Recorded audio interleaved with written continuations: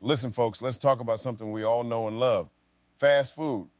Yeah, I said it. I mean, it's like we're all in an abusive relationship with it. You know it's bad for you, but it's 2 a.m., you're tired, and you think to yourself, hey, a little bit of that grease won't hurt.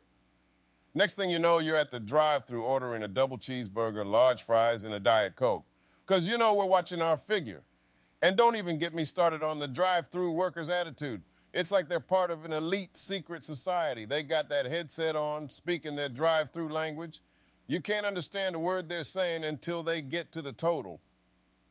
And it always ends in 99 cents. Why is that? Is it because 99 sounds less than a 100? Do they think we can't round up? It's like they're challenging our math skills.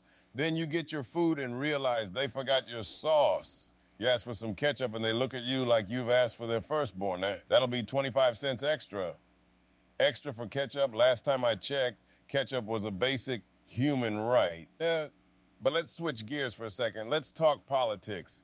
You know, the kind where you never know if you're on a comedy show or watching the news because it's all a big circus. Politicians, man, they're like that weird uncle at the family reunion. They show up every 4 years, make a bunch of promises they can't keep, and then disappear until the next reunion.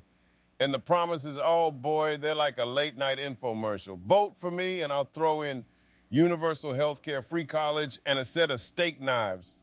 But you know what's the best part? We all still show up to vote like it's Black Friday and there's a sale on democracy.